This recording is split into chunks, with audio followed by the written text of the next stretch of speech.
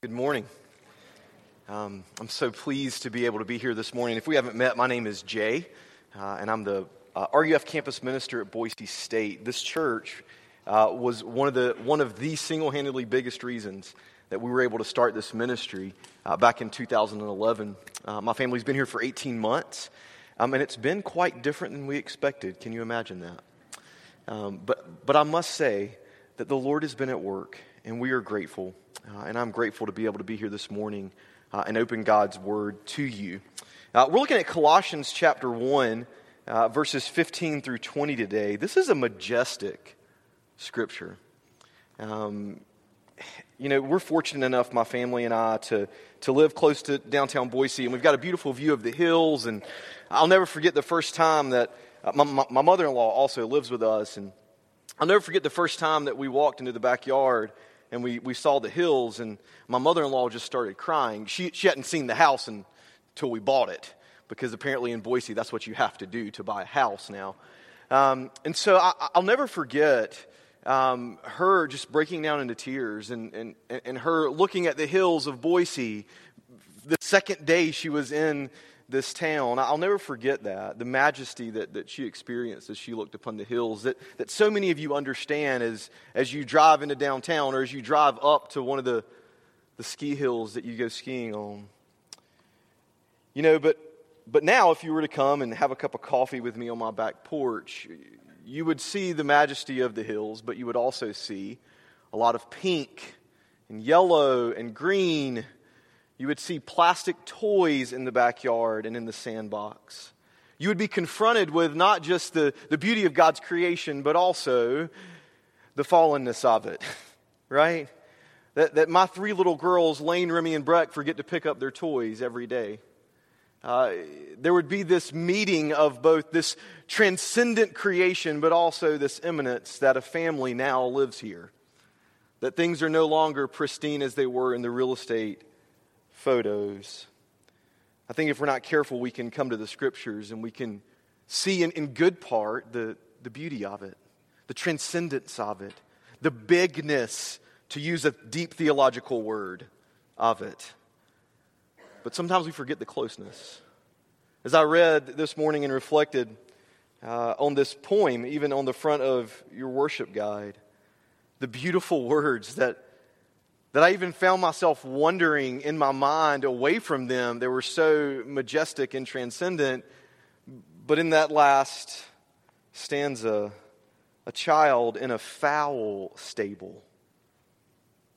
That even in these beautiful words that we're reminded that life is dirty, that it smells, that it's not perfect. And Jesus came close to us in that. And my hope is, as we read this scripture today and as we think about it together, that the Holy Spirit would help us see that more clearly. Colossians chapter 1, starting in verse 15 and going to verse 20. This is God's word. He is the image of the invisible God, the firstborn of all creation, for by him or in him all things were created, in heaven and on earth, visible and invisible. Whether thrones or dominions or rulers or authorities, all things were created through him and for him. And he is before all things. And in him all things hold together, and he is the head of the body, the church. He is the beginning, the firstborn from the dead, that in everything he might be preeminent. For in him all the fullness of God was pleased to dwell, and through him to reconcile to himself all things, whether on earth or in heaven, making peace by the blood of his cross. This is the word of the Lord. Thanks be to God indeed. Let me pray. Lord Jesus, if I'm quite honest this morning, I want to be as impressive and as beautiful in my speech as this scripture, as the music that we've heard played this morning. But Father, I pray that you would guard me from that, and that your Holy Spirit might help us to simply hear the beauty of the reality of you coming close, of you being close.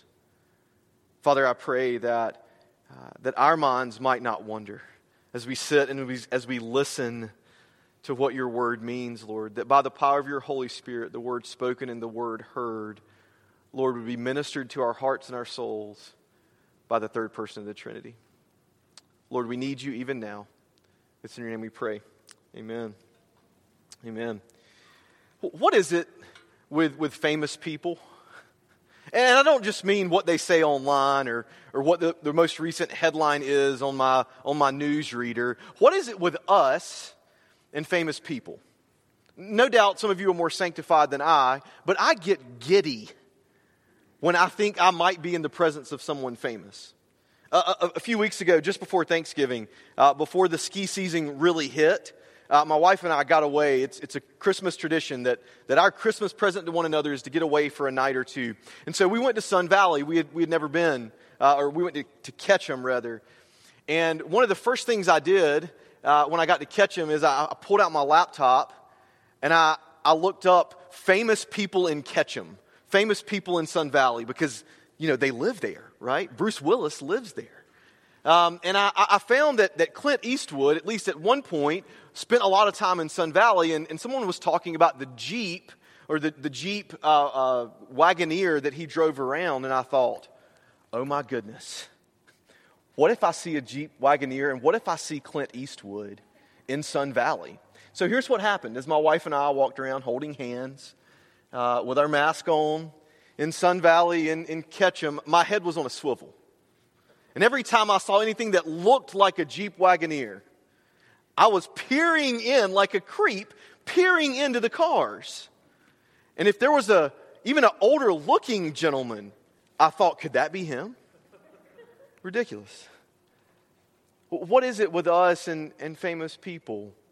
It may have happened to you in the airport, or maybe you go to a city where someone lives. Maybe you've experienced that. We feel as if these famous people are knowable in a lot of ways because we know a lot about them. Yet we also understand that they're unknowable, don't we? We know a lot about LeBron James. Whether you enjoy basketball or not, it's not the issue. He's just one of the most famous people in the world. Yet we don't really know him. There are others. We could list a whole bunch of people who are knowable yet unknowable. But I wonder if culturally, does our obsession, and maybe that's a harsh word, maybe not, if our obsession with fame seems to distort our understanding at Christmas. I just wonder this. I wonder if this obsession distorts it in a way that Jesus is famous to us, that we know a lot about him, that we celebrate him with gifts, and we talk about him at Christmas time. I wonder if culturally there's been this seeping in of treating Jesus as if he's simply someone famous. That as Jesus has come close to us in the incarnation, we treat him more as a famous person that we know about, more so than a Savior who's close. I'm sure at some level, living in America, this has seeped into your life. At some level in our sin and in our brokenness, something becomes rote about the famous person of Jesus. And today in this scripture, as we look at it together, I hope that we can see that he has come close. That he came close as a baby into a foul stable. But he also comes close to us by the power of the Holy Spirit, both personally and corporately. And I think as we look at this scripture, we will see two main ideas. That Jesus has become close in his transcendence, in his bigness, but also in his immanence, in his closeness to us. We can know Jesus because he's big, because he's transcendent. Perhaps you found this to be true in your place of work, or maybe you can imagine it, that the more someone works up the ladder of success, maybe they even get to the CEO point, the less known they typically become in the company. Everyone knows their name, but no one really knows them. They're more isolated. They're harder to get time with. It's no wonder they say that it's lonely at the top. I wonder if God feels this way sometimes. I wonder if God feels like the great CEO of the church, distant. I wonder if we feel that way about Him. You know, our Scripture tells us in this very first part, in verse 15 of chapter 1, that He is the image of the invisible God, that He's the firstborn of all creation. Let's spend some time talking about those two pictures. This poetry that Paul is writing to the Colossian Christians, this idea of image, it's not simply a photo on the wall. It's not simply flipping through your phone and smiling at the pictures of the silly things you did last year, or when there weren't masks on our faces. It's bigger than that. It's more beautiful than that. One author says that the image that's spoken of here is the revelation of what God is really like. That He's the image. That He's the complete and full revelation of what God is really like. N.T. Wright says this. He says, humanity was made at the climax of the first creation. The book of Genesis, chapter 1. From all eternity, Jesus has in His very nature, from all eternity, Jesus has in His very nature been the image of God. Not just in His incarnation, but in His eternity. He has always been the image of God, reflecting perfectly the character and the life of the Father. It was thus appropriate for Him to be the image of God as a man. Just makes sense, doesn't it? From all eternity, He had held the same relation to the Father that humanity, from its creation, had been intended to bear. We see a fullness in the image of God in the person of Jesus. Not just a picture, but the revelation of what God is really like. This is the second time I'll talk about coffee in this sermon. I love coffee. Perhaps for you it's a milkshake, so just insert that into your mind as I talk about coffee. Imagine the perfect cup of coffee or milkshake. Imagine the crema, right? Like the whitish, yellowish stuff on top of it is just absolutely perfect. And the perfect mug, I don't know about you, but man, there are perfect mugs, and sometimes they're in the dishwasher, and that's a travesty. And the coffee just doesn't taste as good. Imagine the perfect mug. Imagine in this picture the right amount of steam even coming off of the cup of coffee. You know, the picture can be beautiful. It can make you desire the milkshake or the cup of coffee or whatever it may be, but the picture doesn't give you a taste. The picture falls flat as we experience the things that we enjoy drinking. The picture can make us want it, but it can't fulfill our desires. Yet in the morning when I go in and I make that first cup of coffee or tea or hot chocolate and I sip it, my eyes open up. It's an experience of interacting with something greater than just either a mental image or a physical image. There's an experience of that wonderful cup of coffee. And some of you silently are saying amen to that. Jesus is more than a picture. He's more than just a Christmas carol. He's more than just a nativity scene during this season. To experience Jesus is to experience the person of God.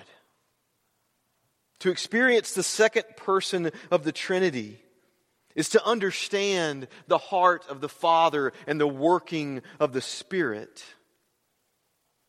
This helps us so much because we are a people who need something tangible. That's why we come to the table each and every week here, isn't it? To really spiritually commune with the Holy Trinity. It helps us to know the heart of Christ. Someone recently told me, is this not the season for humility? Some of us need to hear that. As we're faced with divisive politics, as we're faced with differing opinions, we're also faced with a Savior. To know the heart of God is to understand His great humility, His great mercy, His great love for us, that He gave up His life, His rights, so that we might be given the gift of His grace. Amen?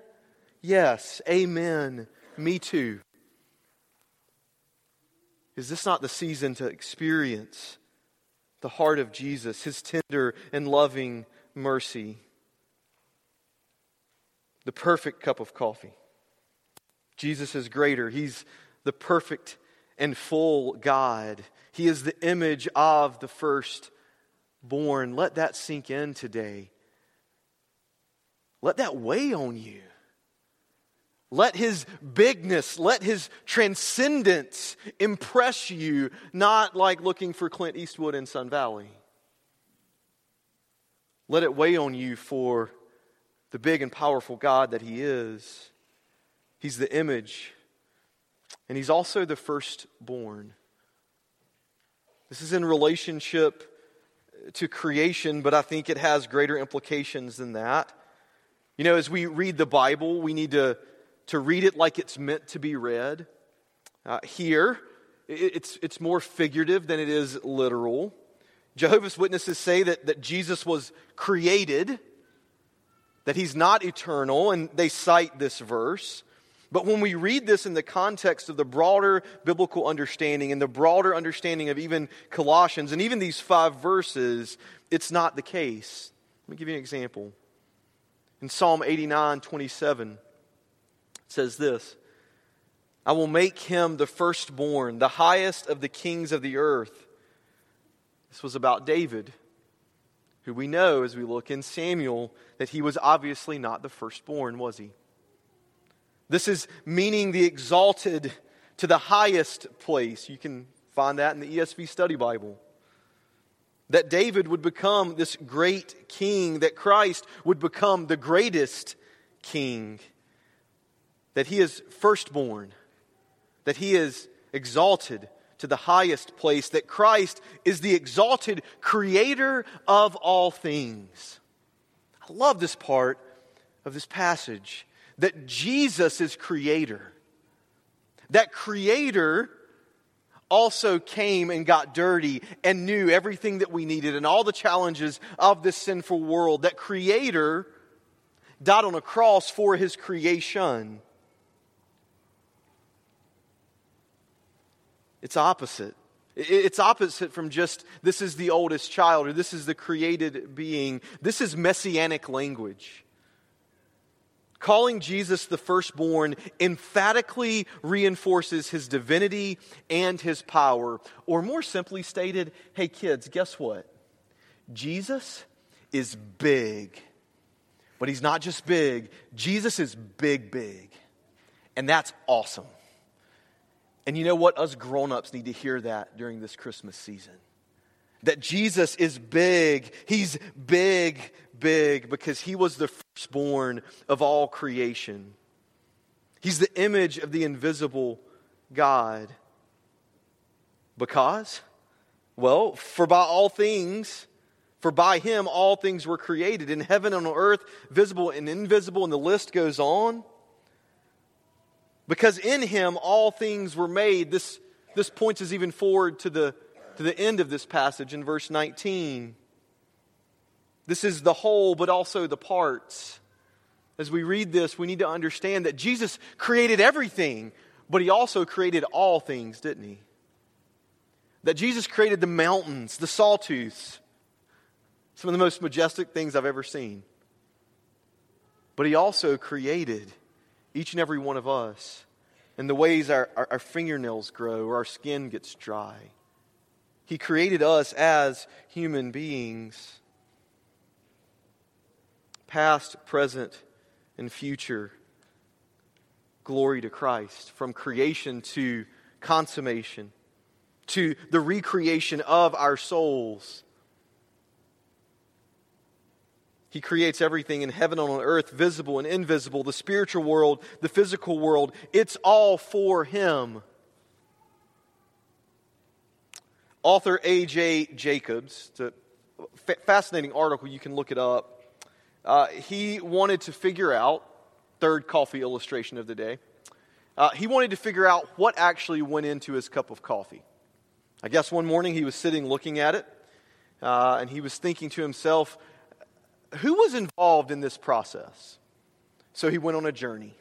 He went on a journey to discover every single person that had a hand in his coffee.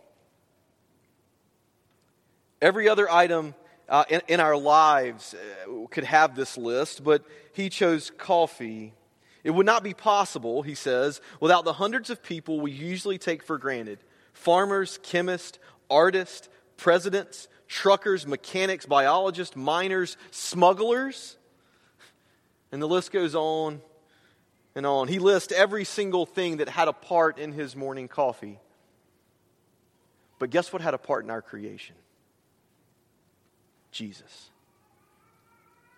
You see, all the things that we look around and see, even the clothes that we wear, require so many different people to have a hand in its creation.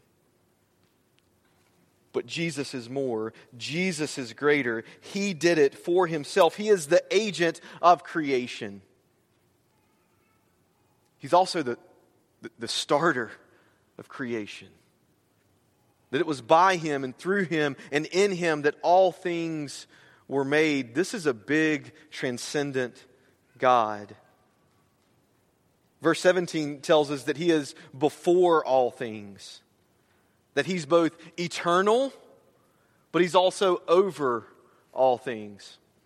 Back when I was in college, I don't know if this is still the case. I think it probably is. It was always a good thing to discover the popular band before they became popular. And that was always kind of like a badge of honor that you were able to carry. Oh, yeah, I saw them before they were big. We have this tendency to want to be early adopters, right? A few years ago, it was the MacBook. Now it's the popular computer, but it used to be not the popular computer, and you would see these artsy types hanging out in coffee shops trying to create a Word document that they couldn't create on a Mac. Fast forward 5 years. Oh, I was an early adopter to the Apple computer system. There's a pride that we almost get when we think about being early to it, being before all things, but Jesus humbles us yet again, doesn't He? Because in eternity, He's before creation. Before this world existed. I know this is simple stuff. Before this world existed, He was. And as this world has existed, He is over both in time and in position. His pre-existence confirms and supports His position as glorious Creator and gracious Savior. He is before all things, and in Him all things hold together. That's what Paul tells us. If I'm honest, one of the hardest parts about planning a new church here in Boise, in downtown, with Brian Fry, that so many of you know, one of the biggest travesties is that you don't get to know my wife. That we go to Boise Pres, which this church helped to plant, but that you don't get to know my wife. Her name is Bethany. She loves it when I use her as sermon illustrations. And she really does. When I say this, I'm not just trying to earn brownie points. She really does hold our family together. She keeps the schedule way better than I do. I'm constantly leaving things off the family calendar. She is the one that makes sure that ensures that our family is doing all that we need to do, me included. She holds our family together. But she does this as wonderfully and beautifully as she does it. She does it in response to life. You know this, don't you? Plans change. Coronavirus happens. She holds our family together in response to life. But when we read that Christ holds all things together, it's bigger than that. Christ doesn't merely hold things all together in response to something. He actually holds it together in response to nothing.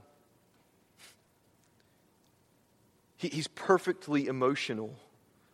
Right? His anger is not simply in response to us surprising him or messing up. His grace is not simply in response to our sin, but from the foundations of the world, he knew he would give it to you. He knew upon creation that he would give his life on a cross, that he holds all things together. We can know Jesus more deeply because he's transcendent, because he's big, big, big. What are some application points for this part? How does his transcendence help us to know him closely? Just really briefly. It helps us to understand our creation, both personally, but also the creation we see in the world. I think sometimes we forget. Sometimes we forget that as Christians, we live in a world made by God.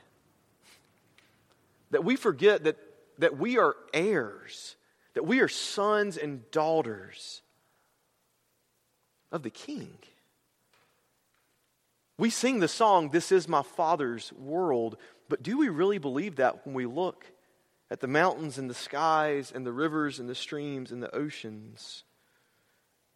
When we understand his transcendence, maybe we understand our world. I think we can say that in humility.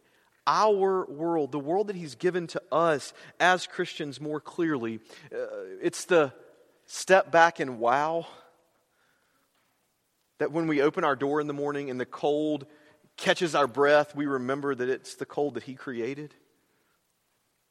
That as we walk on the trails in and around Meridian and Boise and Eagle and all of Idaho, we remember that it's he that gave it to us, even though there are people that take care of the trails. I think that it helps us understand the creation in which we've been given, that we've been called to steward. I think his transcendence helps us to understand our place more clearly. Our place of humility. I think we've talked about that enough. Or maybe we haven't. If I look into my own heart, I know I haven't. I think we understand our calling to worship because the object is more clear. The bigger we see him, the louder our worship. The more full our understanding of singing praise to a God that is big and transcendent. We can know him because he's big, but we can also know him because he's close.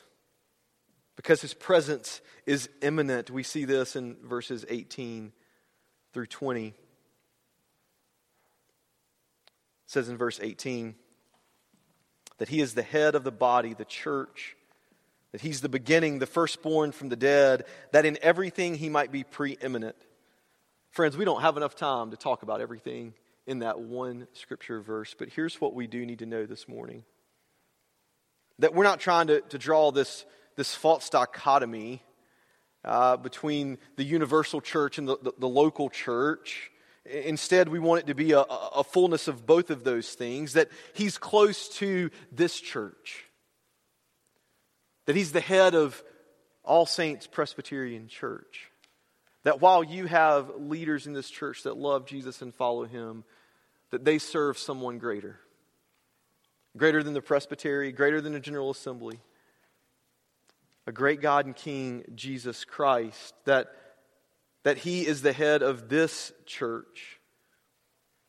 And I think the comfort that we find in that is that as him being the head, it's a way for us to understand more deeply that we belong to him. Right? No doubt there are business principles that help guide every single church. And you've got men and women in this church that contribute in all sorts of ways in helping bring structure and health to this church body. Please do not hear me take away even one little bit from that, but please hear me say that the church is not a business. We belong to Jesus. We are his. I remember when I was in high school, my brother played college football, if you can call it that. It was Division III. I hope I'm not offending anyone. It was a really small team, and we would travel to watch my brother play. And I'll never forget that there was one time in Virginia where he was playing, and there was just a negative Nancy in the stands. And this negative person was just commenting on every single bad thing that every single player did. I can't believe that number 55 missed that tackle. Did you guys hear the Southern just come out in my accent when I said that? That was strong. Every single little thing. I missed a tackle, or the quarterback did a bad job throwing that pass, and was just verbally saying this. My brother made a mistake as defensive back. And this man began to criticize my brother, and I'll never forget my dad's response. He turned around at him and firmly said, "That one's mine. That one's mine." And the man no longer spoke. Friends, we have a God that says to us here at this church and the church around the world, those are mine. And there is protection and there is safety, even in a world that is unsure, in those words. I will be your God, and you will be my people. We belong to Him because He is the head of this church. He is the beginning. He establishes this church. He is the firstborn from the dead, defeating all sin and death. Again, Professor Wright says Paul links sin and death over and over again in his writings. And so when we read here in Colossians chapter 1, when Jesus overcomes death in resurrection, He deals with our sin. Hallelujah. Our sins are forgiven. What does this mean to His church? It means that the church is God's plan A, not His plan B. That even in sin and failure, the church is God's plan A. That in structure, the church belongs to Christ. This comes from our book of order. Christ, as King, has given to His church officers, oracles, and ordinances. And especially, He has ordained therein His system of doctrine, government, discipline, and worship, of all which are either expressly set down in Scripture, or by good and necessary inference may be deduced therefrom, and to which things He commands that nothing be added, and that from them naught be taken away. Our God has brought structure to this thing. And so whether you're here in Meridian, Idaho, or whether you're in sub-Saharan Africa, we have a God who is head, who is given to the church, ones to teach and serve and bless and show hospitality. To His church, He has given a plan, a structure. He's given love. Paul says that in everything He's preeminent. He is the greatest. And He chose in His greatness to establish the church with all its warts and failures and sin, because Jesus is going to make the broken beautiful one day in glory. You know, we're not called to love the church because it's good to us. We're called to love the church because Jesus does. That doesn't mean that we can't call sin, sin. It's not an excuse for abuse. But it is a picture of His love to us in giving us this church and our leaders. He's also come close to us, His people, not just His church, but His people. We see this in verses 19 through 20. That all the fullness of God was pleased to dwell.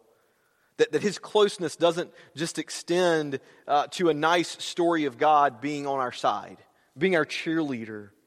But rather, He sees us in our sin, our brokenness, our failure, and He comes to completely take our place by living the life we could not live and by dying to death that we deserve. He gives us a new story.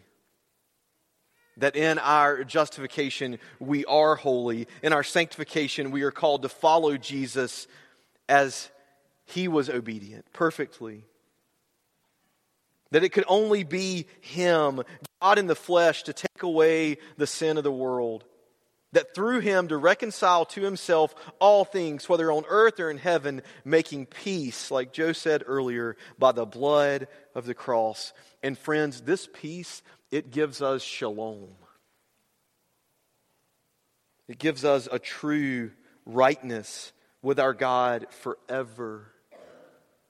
Our God has come close to us. He is transcendent, but He is immanent. And in this Christmas season, these realities call us to have a greater confidence as we approach the throne of grace to worship, that Jesus is not simply just famous, that our great God is glorious. Let me pray. Lord Jesus, we thank you for your grace and your mercy and your love.